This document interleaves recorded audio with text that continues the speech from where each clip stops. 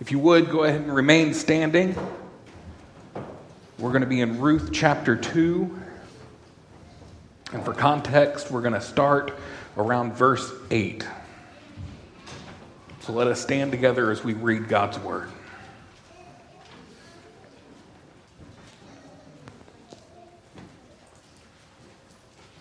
Ruth chapter 2, beginning in verse 8. Then Boaz said to Ruth, "Now listen, my daughter, do not go to glean in another field or leave this one, but keep close to my young women. Let your eyes be on the field that they are reaping, and go after them. Have I not charged the young men not to touch you? And when you are thirsty, go to the vessels and drink what the young men have drawn." Then she fell on her face, bowing to the ground, and said to him, "Why have I found favor in your eyes, that you should take notice of me, since I am a foreigner?" But Boaz answered her, "All that you have done for your mother-in-law since the death of your husband has been fully told to me, and how you left your father and mother and your native land and came to a people that you did not know before. The Lord repay you for what you have done, and a full reward be given to you by the Lord, the God of Israel, under whose wings you have come to take refuge." Then she said, "I have found favor in your eyes, my Lord, for you have comforted me and spoke kindly to your servant, though I am not one of your servants."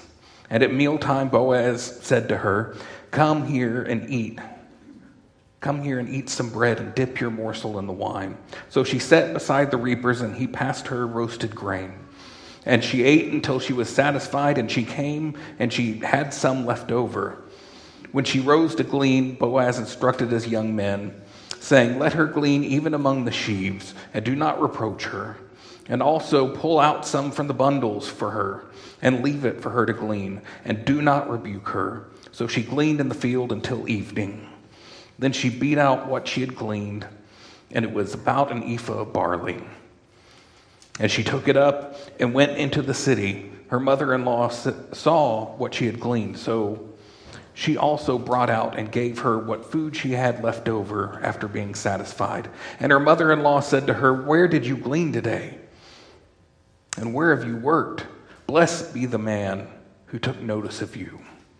So she told her mother-in-law with whom she had worked and said, "The man's name whom I worked with today is Boaz." And Naomi said to her daughter-in-law, "May he be blessed by the Lord, whose kindness has not forsaken the living or the dead." Naomi also said to her, "The man is a close relative of ours, one of our redeemers." And Ruth the Moabite said, Besides, he said to me, "You shall keep close to my young men until they have finished all my harvest." And Naomi said to Ruth, her daughter-in-law, "It is good, my daughter, that you go out with his young women, lest in another field you be assaulted." So she kept close to the young women of Boaz, gleaning until the end of the barley and wheat harvest. And she lived with her mother-in-law. Please be seated. Last week we began to dive into Ruth chapter 2. And so I want to set the stage again for us today.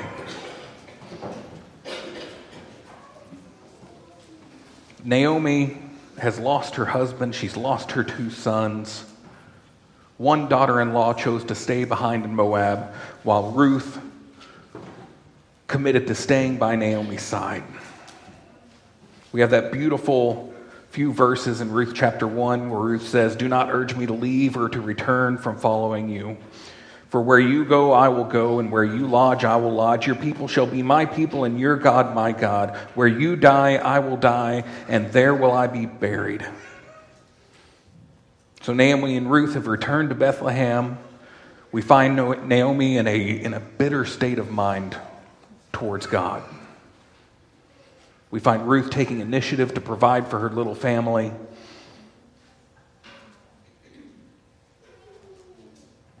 We've talked about God's sovereignty, that is not just a coincidence that Ruth found her way to Boaz's field or that Boaz was there that day, but rather we see the sovereign working of a loving God towards his people. We were introduced to Boaz, and we see the great kindness with which Boaz shows to Ruth. saying, don't go glean in another field. Don't go away from here. Stay here under my protection. Stay with my young women. Eat with us. Drink with us. Boaz goes as far as to command his servants to let her glean among the sheaves themselves, which is far beyond what Jewish law commanded of him. Furthermore, Boaz tells his men to leave grain on the ground for her. We know that what she gleaned was a large amount for a day's work, nearly some 27 pounds of food that could keep them going for at least 3 months. We have a picture of Ruth's ruling work. Gleaning in the fields was not an easy task. Ruth would have to stoop and pick up every single piece of grain. She'd have to hold it, carry it herself. 27 pounds she brought back into the city. And once she got home, her work wasn't done either. We see that barley needed to be threshed, which, if you've never seen that process, is a labor-intensive process where you put the barley into a bag and you literally beat it to separate the seed from the seed heads. Once that was done, she was still not done. She would have needed to winnow to separate the grain from the chaff. And this is where we pick back up in verse 18 of our text today, where Ruth arrives back home after a hard day's work. And Scripture says that she took it up, the grain, and went to the city. Her mother-in-law saw what she had gleaned, and that Ruth also brought out and gave her cooked food that was left over from the meal that she had earlier. So you can imagine Naomi in this bitter state of mind, seeing this large bundle of grain come in. This is not a likely thing she was expecting. Most gleaners struggled to get enough grain for maybe a day's worth of food. But here Ruth comes back with months worth of food. And we see Naomi's shocked response in verse 19, and it says, and her mother-in-law said to her, where did you glean today? Where have you worked? This is the first time that we've seen any level of excitement or anything from Naomi. Where did you glean? Where did you do this? And blessed be the man who took notice of you. If we keep reading in verse 19, it says, so she told her mother-in-law with whom she had worked and said, the man's name with whom I work today is Boaz. Naomi's response, may he be blessed by the Lord, whose kindness has not forsaken the living or the dead. And we see why she is so excited about this. Beyond the collection of food, say this man is a close relative of ours, one of our redeemers. So we see this surprising change between the bitterness of Naomi and somewhat excited at this point, to the point where we have to ask, is this the same Naomi that at the very beginning of this said that God dealt with her very bitterly, that God had sent her away full, but the Lord had brought her back empty, or that the Lord had brought calamity upon her? Naomi calls on the Lord to bless Boaz. And here's where we see that it was through the kindness of Boaz that we see this change in Naomi. Not only did the Lord provide them with food and protection, but he has done so through this idea of a kinsman redeemer. Now, we don't have this concept today in Western culture. The closest thing that we have to it is maybe when you deal with law and with hospitals, the idea of your next of kin. The person that will receive the inheritance that you have for them, or the person that, if you're unable to make medical decisions, would make medical decisions for you. But this concept in the Old Testament was so much more than that. We see that a close family member was required to be this redeemer. We see it in Leviticus I didn't write down the chapter. I'll find it for you later. But it says, if a stranger, a sojourner with you becomes rich, and your brother beside him becomes poor and sells himself to the stranger or sojourner, or then after he is sold, he may be redeemed. So you have this concept, again, of being able to sell yourself into slavery if you were unable to pay your bills or collect your harvest. And we see this would fall to usually the closest relative. One of his brothers may redeem him, or his uncle, or his cousin, or a close relative of his clan. We see that this is beyond just pulling people out of destitute situations. We see it as a way to keep a clan's inheritance intact. We see the redemption of property in Leviticus 25. If your brother becomes poor and sells part of his property, then his nearest redeemer shall come and redeem what his brother has sold.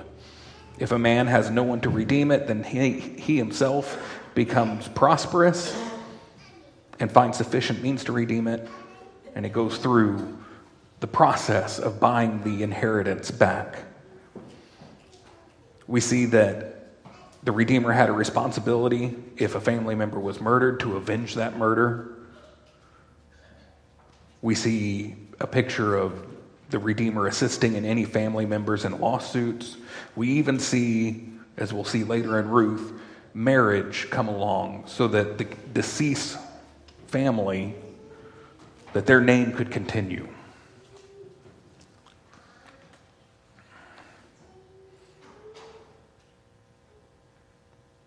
As we continue on in our text, Ruth adds another example of his kindness, saying that Boaz told her, "You shall keep close to my young men until they have finished all my harvest."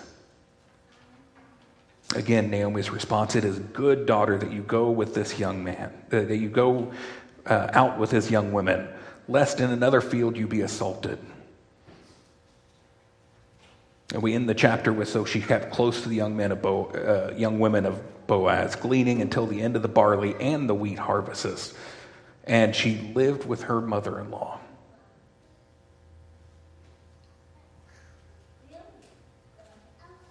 So over the last 2 weeks, we've discussed this chapter. We've discussed the kindness of Ruth, the kindness that she showed Naomi by leaving her native land, by leaving everything that she knew, coming to a new land, a new people, a new God. And now we've seen the kindness of Boaz in allowing Ruth to glean among his field, in his kindness of allowing her to work beside his young women and providing protection to her, and allowing Ruth to partake in the midday meal, even going as far as instructing that additional grain should be dropped for Ruth. Last week we discussed the sovereignty of God at every step in this story. And make no mistake, there are no coincidences. It is God's sovereignty that brought Ruth to Naomi in the first place, that brought Ruth back home with Naomi, that put Ruth in that field, that put Boaz in the field in the same day. It is God's sovereignty at work here. We've seen Naomi's bitterness turn into recognizing what God has been doing for her. And where I want to focus this morning is really just in a single verse in this. It's actually in Ruth chapter 2, verse 20. It reads, "And Naomi said to her daughter-in-law, 'May he,' Boaz, 'be blessed by the Lord, whose kindness has not forsaken the living or the dead.'" There are times that we read Scripture and the modern English does not do justice to the original language that is there. And this is one of those times. We see the word kindness there. That may he, Boaz, be blessed by the Lord, whose kindness, the Lord's kindness, has not forsaken the living or the dead. The original word used there is hesed. Now it's interesting, there is no direct translation into Greek or English for this word. Bible translators have done their best to translate it from Hebrew to Greek to English, and depending on which translation you're reading, you'll see this word often as love, as goodness, as kindness, maybe faithfulness, mercy, devotion, favor. This word is used over 250 times in the Old Testament. The closest that I believe that we get to this word in English is the idea of God's steadfast love, or his loving kindness. One scholar puts it this way, that hesed describes something that happens within an existing relationship, whether between two human beings or between God and man. In human relationships, hesed implies loving our neighbor not merely in the terms of a warm emotional feeling, but in actual acts of love and service that we owe to the person simply because he is a part of the covenant community. In Micah chapter 6, verse 8, we get a pretty good picture of this. It says, "He has told you, O man, what is good, and what does the Lord require of you but to do justice and to love kindness, to love hesed, and to walk humbly with your God." Now, it's very easy that we can look at this and see the loving kindness of Ruth. Again, that idea of don't urge me to leave you. Where you go, I'll go. Your people will be my people. I will die where you die. Your God will be my God. That is overwhelming kindness on Ruth's part.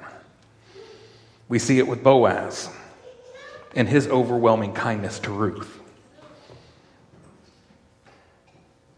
But what we cannot lose in a book like Ruth, in just 4 short chapters, what we cannot lose in this story is that it's the Lord's steadfast love shown through the kindness of Boaz and Ruth. It's God sovereignly working in and through his people. But at the very center of all of this is this concept of hesed, this steadfast love, this loving kindness that God has for us. Turn with me to 1 John chapter 4. 1 John chapter 4, beginning in verse 7.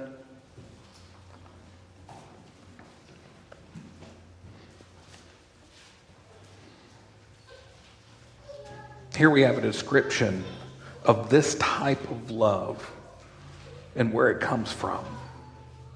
In 1 John 4, beginning in verse 7, it says, "Beloved, let us love one another, for love is from God. And whoever loves has been born of God and knows God. Anyone who does not love does not know God, because God is love. In this, the love of God was made manifest among us, that God sent his only Son into the world, so that we might live through him. And this is love, not that we have loved God, but that he has loved us and sent his Son to be a propitiation for our sins. Beloved, if God so loved us, we ought to love one another. No one has ever seen God. If we love one another, God abides in us, and his love is perfected in us. By this we know that we abide in him and he in us, because he has given us of his Spirit. And we have seen and testified that the Father has sent his Son to be the Savior of the world. Whoever confesses that Jesus is the Son of God, God abides in him and he in God." We skip together a few verses ahead. We see this idea that we love because God first loved us. If anyone says, "I love God," but hates his brother, he's a liar. For he does not love his brother. For he who does not love his brother, whom he has seen, cannot love God.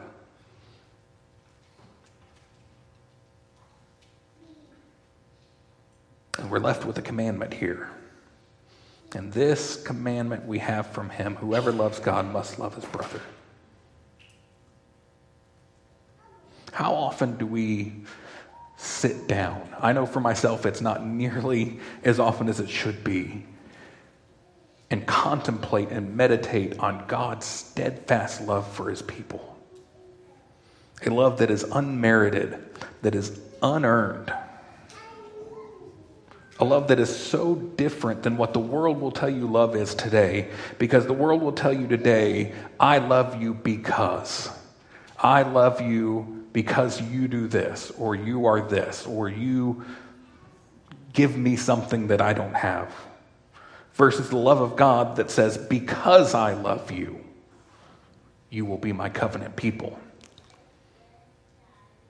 One of the greatest examples that we have of God showing his steadfast love is in Exodus 34. It says the Lord passed before him, it's talking about Moses, and proclaimed, the Lord, a God merciful and gracious, slow to anger and abounding in steadfast love and faithfulness, keeping steadfast love for thousands, forgiving iniquity and transgressions and sin, but who will by no means clear the guilty, visiting the iniquity of the fathers on the children and the children's children to the third and fourth generation. We have to remember exactly where this is in Exodus. This is literally right after the people make an idol for themselves to worship because they were not happy with what God had given them. You talk about unmerited grace, unmerited mercy for God to come before Moses and once again show that he is merciful and gracious, slow to anger, and abounding in steadfast love and faithfulness. I don't know about you, but this is something that I can too easily take for granted at times. It's too easy to simply overlook this at the beginning of every day. God's steadfast love encompasses the fullness of his positive attributes. It is who God is. When we talk about the positive attributes of God, we talk about God's goodness, his grace, holiness, eminence, immutability, justice, love, mercy, omnipotence, omnipresence, omniscience, transcendence, and his sovereignty. All of these get wrapped up in this concept of Hesed, in this concept of God's faithfulness to his people, of his unchanging, undying, unmerited love for his people. Psalm 136 is a hymn of praise that specifically talks about God's steadfast love. It is believed that this was most likely written by David, that he did this as a way for the priest to lead the people in a hymn every day to remind them of this. Bear with me, it's a little bit long. But I think it's important if we talk about the steadfast love of God that we really dive into this. Psalm 136 says, "Give thanks to the Lord, for he is good, for his steadfast love endures forever." Give thanks to the God of gods, for his steadfast love endures forever. Give thanks to the Lord of lords, for his steadfast love endures forever. To him who alone does great wonders, for his steadfast love endures forever. To him who by understanding made the heavens, for his steadfast love endures forever. To him who spread out the earth above the waters, for his steadfast love endures forever. To him who made the great lights, for his steadfast love endures forever. The sun to rule over the day, for his steadfast love endures forever. The moon and the stars to rule over the night, for his steadfast love endures forever. To him who struck down the firstborn of Egypt, for his steadfast love endures forever, and brought Israel out from among them, for his steadfast love endures forever. With a strong hand and an outstretched arm, because his steadfast love endures forever. To him who divided the Red Sea in two, for his steadfast love endures forever, and made Israel pass through the midst of it, for his steadfast love endures forever. But overthrew Pharaoh and his host in the Red Sea, for his steadfast love endures forever. To him who led his people through the wilderness, for his steadfast love endures forever. To him who struck down great kings, for his steadfast love endures forever, and killed mighty kings, for his steadfast love endures forever. Sihon, king of the Amorites, for his steadfast love endures forever, and Og, king of the Bashan, for his steadfast love endures forever, and gave their land as a heritage, for his steadfast love endures forever, a heritage to Israel his servant, for his steadfast love endures forever. It is he who remembered us in our low estate, for his steadfast love endures forever, and rescued us from our foes, for his steadfast love endures forever. He who gives food to all flesh, for his steadfast love endures forever. Give thanks to the God of heaven, for his steadfast love endures forever. Imagine if that was something that we meditated on every morning when we woke up.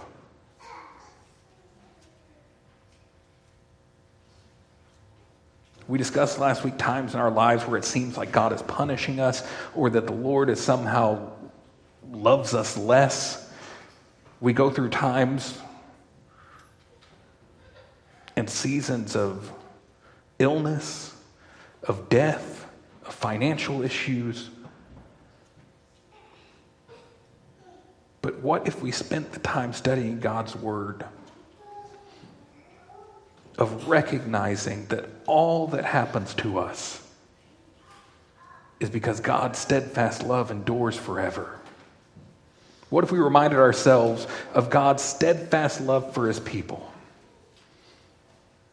Would your view of suffering change then? Would our seasons of doubt or despair become more bearable to us? If we reminded ourselves daily of the greatest act of love possible, the greatest act of love possible is Christ putting on flesh, on living a sinless life, suffering the cross, taking the fullness of God's wrath that we so richly deserve, of his resurrection, of his ascension, of him interceding for wretched sinners at the right hand of God. Would this daily reminder change how we look at our own suffering? Would it change how we view other people's suffering? Would it change how you look at the people around you that are dying in their sins? Would it change how we choose to love one another? Charles Spurgeon had a beautiful sermon that covered Lamentations 3:22 through 23. That scripture says, the steadfast love of the Lord never ceases. His mercies never come to an end. They are new every morning. Great is your faithfulness. In his sermon, he preached saying, every morning we may say, what a mercy that our bed did not become our tomb. What a mercy that in the night we were not alarmed with fire, that our couch was not consumed and ourselves in it, that the house was not broken into by wicked men, that no convulsions of nature terrified us, that no cry of anguish like the shrieks that woke up every parent in Egypt was heard in our house because our children were dying. Such cries have been heard by some of us, and we have had dreadful nights, which we shall never forget. Let us live as long as we may, but every morning in which we wake without such alarms, terrors, or after a quiet, restful night in which God has given to his people beloved sleep, We have had a new mercy. And we may at once look to the Lord and say, we praise you that another night is gone. But every morning also brings a new mercy, because every morning ushers in another day. That new day is a reason for praise, for we have no right to an hour. We have no right to even a minute, much less a day. To the sinners around us especially. It is a great mercy to have another day of grace, another opportunity for repentance, a new reprieve from death, a little bit more space in which to escape from hell and fly to heaven. Ah, soul, suppose that you had never seen the light of another rising sun, but have heard instead thereof the dreadful sentence, depart accursed. Depart, accursed one, into the darkness which will never be pierced by a ray of light. How terrible would have been your portion. So what a mercy it is that you are still spared for a new day. So it's my prayer today that we would remember these words in Lamentations. Remember this concept of God's undying, unchanging love. The steadfast love of the Lord never ceases. Even in the worst of our seasons, even the most pain, even when we think we've lost everything, the steadfast of the Lord never ceases. His mercies never come to an end, and they are new every morning. So this morning I will leave you with the words of that great hymn, Great is Thy Faithfulness. Reads, great is thy faithfulness, O God my Father. There is no shadow of turning in thee. Thou changest not, thy compassions they fail not. As thou hast been, thou forever wilt be. Summer and winter and springtime and harvest, sun, moon, and stars in their courses above, join with all nature and manifold witness to thy great faithfulness, mercy, and love. Pardon for sin and a peace that endureth, thine own dear presence to cheer and to guide, strength for today and bright hope for tomorrow, blessings all mine with 10,000 beside.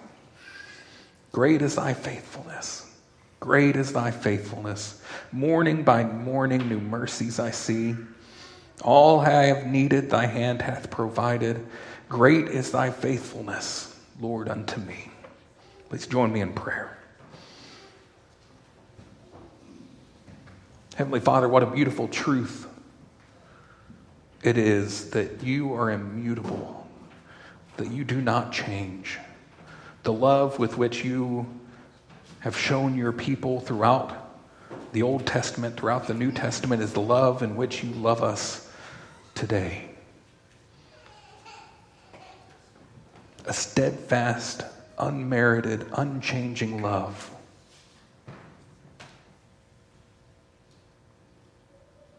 In which that you provide a way for wretched sinners to be made holy through the work of your Son. Lord, let us be reminded daily that if we woke up this morning, if our lungs had air in them this morning, that is a new mercy from a steadfast and loving God. It's in your heavenly name we pray. Amen.